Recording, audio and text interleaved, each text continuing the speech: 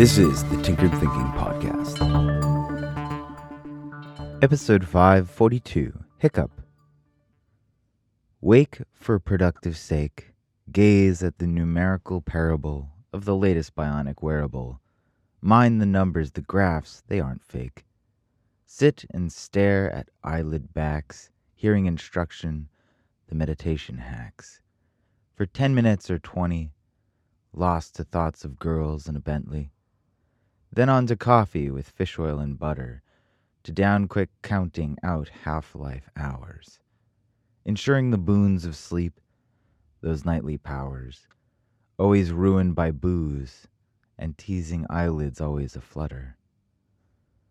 Waking with the setback of past pleasure, cursing oneself the hangover, taking full stock and measure. The bionic app warns you're flashing in the red. Graphs and numbers report you're practically dead. But the world's gearbox beckons. You have duties, move on from this morning. Skip the habit, get straight to work, start performing. Red-eyed, thoughts melted, smearing through long seconds. Rough out the long day like a bad plan. Write this one off from a shortening lifespan. Remember for next time pleasure's long, steep cost.